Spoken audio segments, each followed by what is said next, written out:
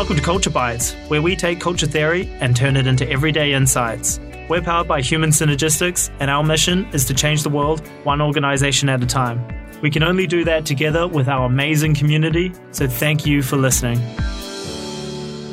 Hey DB. Dom, how you going? I'm doing fantastically well. It's great afternoon in Sydney. Summer's arrived, so it's pretty cool. It's been pretty hot recently, actually. It has, yeah, but it's, what is it today? It's Tuesday, I think, isn't it? So it's a wonderful Tuesday.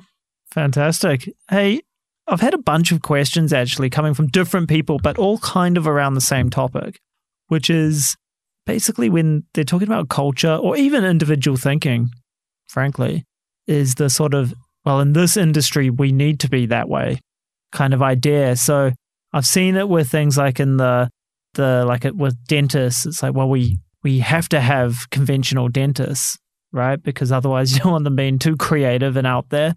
That could be a problem. They have to follow rules and procedures and so on. You know, other ones that come to mind are universities and so on with academics. It's often, you know, like, oh, well, in the university system, we have to be oppositional because it's all about, you know, disproving ideas and so on. So what's your thought on that? Are there certain types of cultures for certain industries? What are you thinking? Yeah, great question. No. Done. we can finish it in world record time. The short answer is no. It's interesting. And let me approach from two different angles. And I'll talk broadly for both individual and organisationally. If I ask individuals to describe their ideal or their aspirational leader, or if I ask individuals to describe their ideal or aspirational culture, it comes out constructive. So, and the message here I want to give is it's more constructive than defensive. Yes. So the constructive styles are all up over the 50th percentile and defensive styles are all under the 50th percentile. Is there a little bit of nuance and variance and what I personally bring in as an individual to when I complete that diagnostic measure for the aspirational leader or organizational culture? Absolutely. Right. But at a macro level, the aspirational is constructive. And we see that we used to, and we still have some ideal industry profiles for different industry sectors in Australia and New Zealand. And we look at government, local government, state government, federal government. We look at manufacturing, we look at mining, we look at universities, we look at the hospital health sectors, education sector. The aspirational culture is always high constructive. Yes. With a little bit of colour elsewhere. There's a little bit. That's just a kind of flavouring rather than the theme. So what I say to people is aspirationally, they all want to live in constructive, but every now and again they go camping in defensive. All right? So, and if you've got a profile that's more constructive than not, swimming, you're doing well. You're doing better than average. Not that this is right or wrong. So, and I see that I'm fortunate enough I've done it a couple of times in Asia and elsewhere in the world, is that you see similar patterns. So that aspirational or the ideal individual culture is going to be more constructive than not. And I remember I was up in Vietnam at the time and I was working with a global organisation and a gentleman from Thailand, Chayat, I'm sure he's not listening to the podcast. He might do. Of course he is, DB. It's not in Thai though. That's true. Not yet. He said to me, he goes, David. I said, yes, Chayat. He goes, so it doesn't matter if I was born in Germany, India, the Middle East, the US, South America, Africa, or here in Asia. Because these are where the different people are from. This is where they all come from. Yeah, right. He goes, it doesn't matter. Ultimately, what we all want is that constructive, high blue stuff. And I went, Chayat, I couldn't have said it better myself. Yeah, beautiful. 100%. And he went, wow. And then he said, so what's our actual look like? Which was the quick follow-up. So the desire, the motivation, if you went to the average person, what would bring the best out of them? It's going to be those constructive styles. So regardless of organisational sector, regardless of leader level, what we see when we do those aspirational ideal exercises is that high constructive. Interesting, another individual example. I worked with a client and I did it just like that.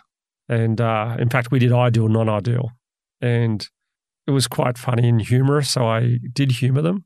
I said, but that's not like it for this organisation. That's the aspirational leader, and you set us up. Because I went, okay. So, and I won't mention their name because they're a large Australian entity. They said, it's different in here. I said, really? So the next time we met, I said, okay, let's do the aspirational leader in your organisation.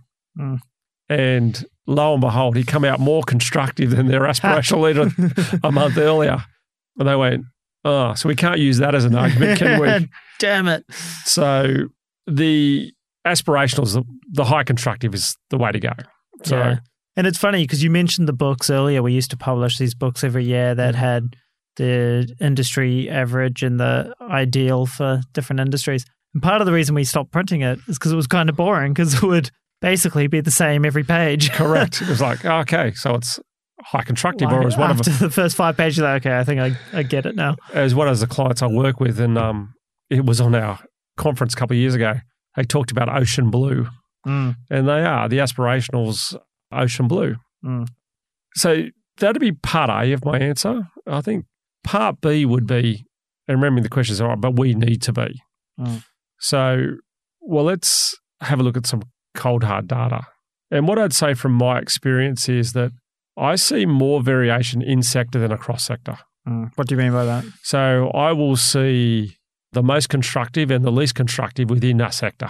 Right. So it's not that telecommunications is really constructive and whatever. Banks maybe? No, banks are not constructive or whatever. Yeah. Sorry, Dom, that was leading the witness. But case in point, actually. It's a good case in point. Banks, there will be super constructive ones There are. Super constructive parts of banks and so on. Correct. And we're not here to talk about the poor financial sector. I think they're hoping 2019 rolls around fast. There is organisations that within that sector who are more constructive than the average. Yes. There are some that are less constructive than the average and probably making some headline news. Yes. And if you tracked performance of those organisations, and this is where I think the key is, if you looked at the performance of the more constructive versus less constructive, the more constructive are going to be yielding better, more sustainable results over time. And we see that, and we see it in the construction sector. Organisations that operate more constructively are yielding better results in terms of safety, profitability, customer satisfaction, staff turnover, versus organisations that are more defensive. And that's an interesting one because the building industry is another one of those industries where people would probably say you've got to behave in the aggressive way. Correct. Right? That would be the kind of go-to. People are like, oh, yeah, well, you got to get it done and, stuff the relationship stuff or whatever. But it's not true. It's not true. And you often, it's not true. It's not true in building. It's not true in finance. It's not true in sporting teams. And often you see that if it's more defensive than not. And is this how you'd like to be at home? No. Is this how you'd like to be at your local football club? Is this how you? No. So why do you like it here? So I think what I would say is that it has to be that way around here. We have to be that aggressive defensive. My first challenge would be why. And if you look at the aspirational, there's a disconnect between your actual and your aspirational. And are you happy with that? Now, this comes to the motivation for change. If they go, yeah, but I'm living here and I'm having the great old time, they're probably not going to be ready for change anyway. Right. Yeah. So then you look at the actual within sector and say, well, your actual data, you're not performing. Something's not right, profitability, customer satisfaction. Do you want it to be better? There's that felt need to take action. And so one of the first things we do with cultural work is understand why. So why would you need, what's the advantage of being different? Why would I be different? And if their motivation's not there to change, I'd often say to people, well, maybe pick another client. Because for real. If that's where they want to be, it's going to be hard yards. And we know there's more variability in sector than across sectors. So you can see it in sporting teams. Sporting teams that sustain and are regularly performing well are more constructive. Yeah.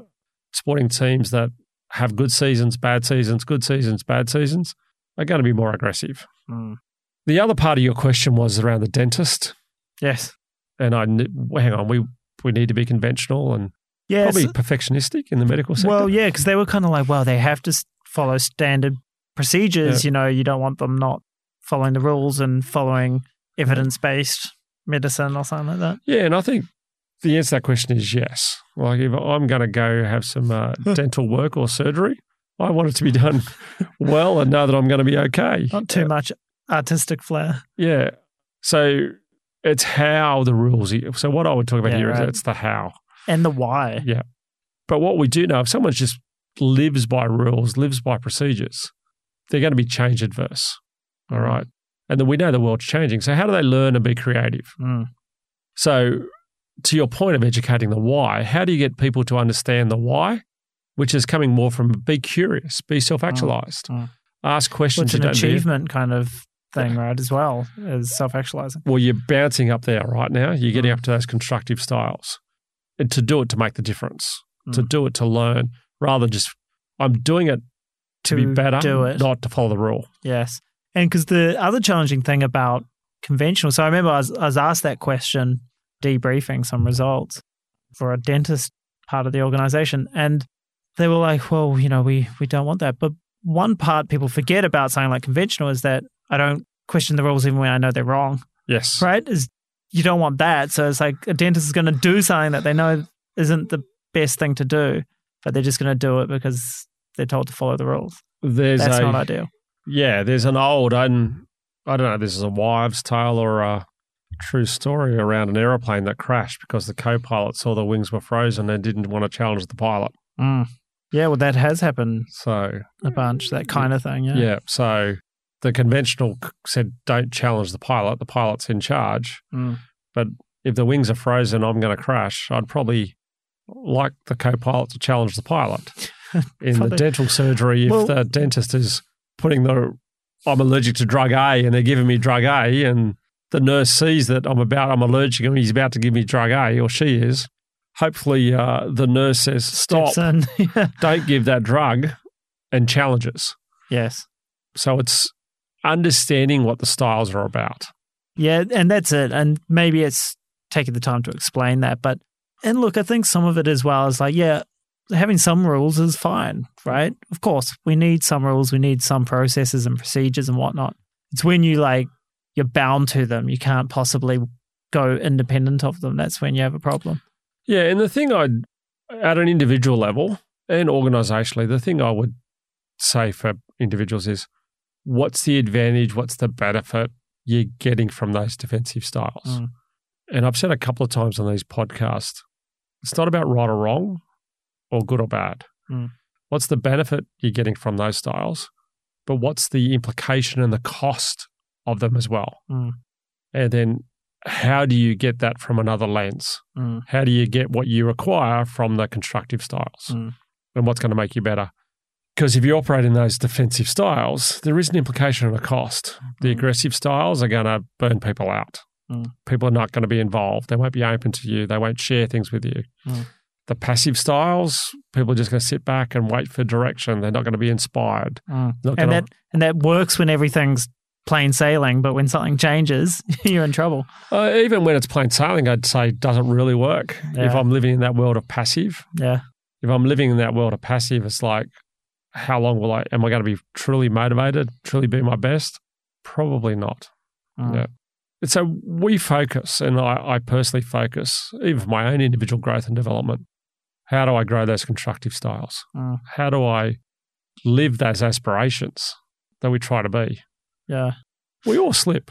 And the other thing I'd just add with the different industry thing and so on is what a style looks like specifically in an industry may be different, right? So, so I often think about risk or something, taking calculated risks is part of achievement style. Now, what that looks like for a local city council may be quite different from an investment banker or from something else because they're just dealing in different contexts. Yeah, it's a different frame. It's a different frame, but the behavior is still consistent. So it's about not taking wild and reckless risks, which, could be, I don't know, but they could be quite different, levels of things between those different industries.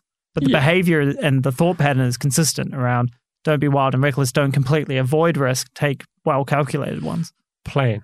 Yeah, and have a plan. I think it would and could appear very differently. Mm.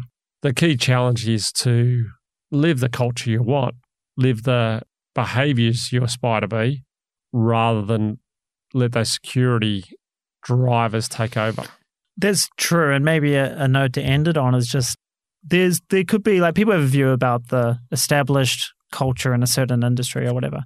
The question is, what culture do you actually want, right? And don't be bound by whatever thought you have of how things are supposed to be, but how can we make them? How might we do it? Yeah, exactly right. And we went to that poor financial sector, and one last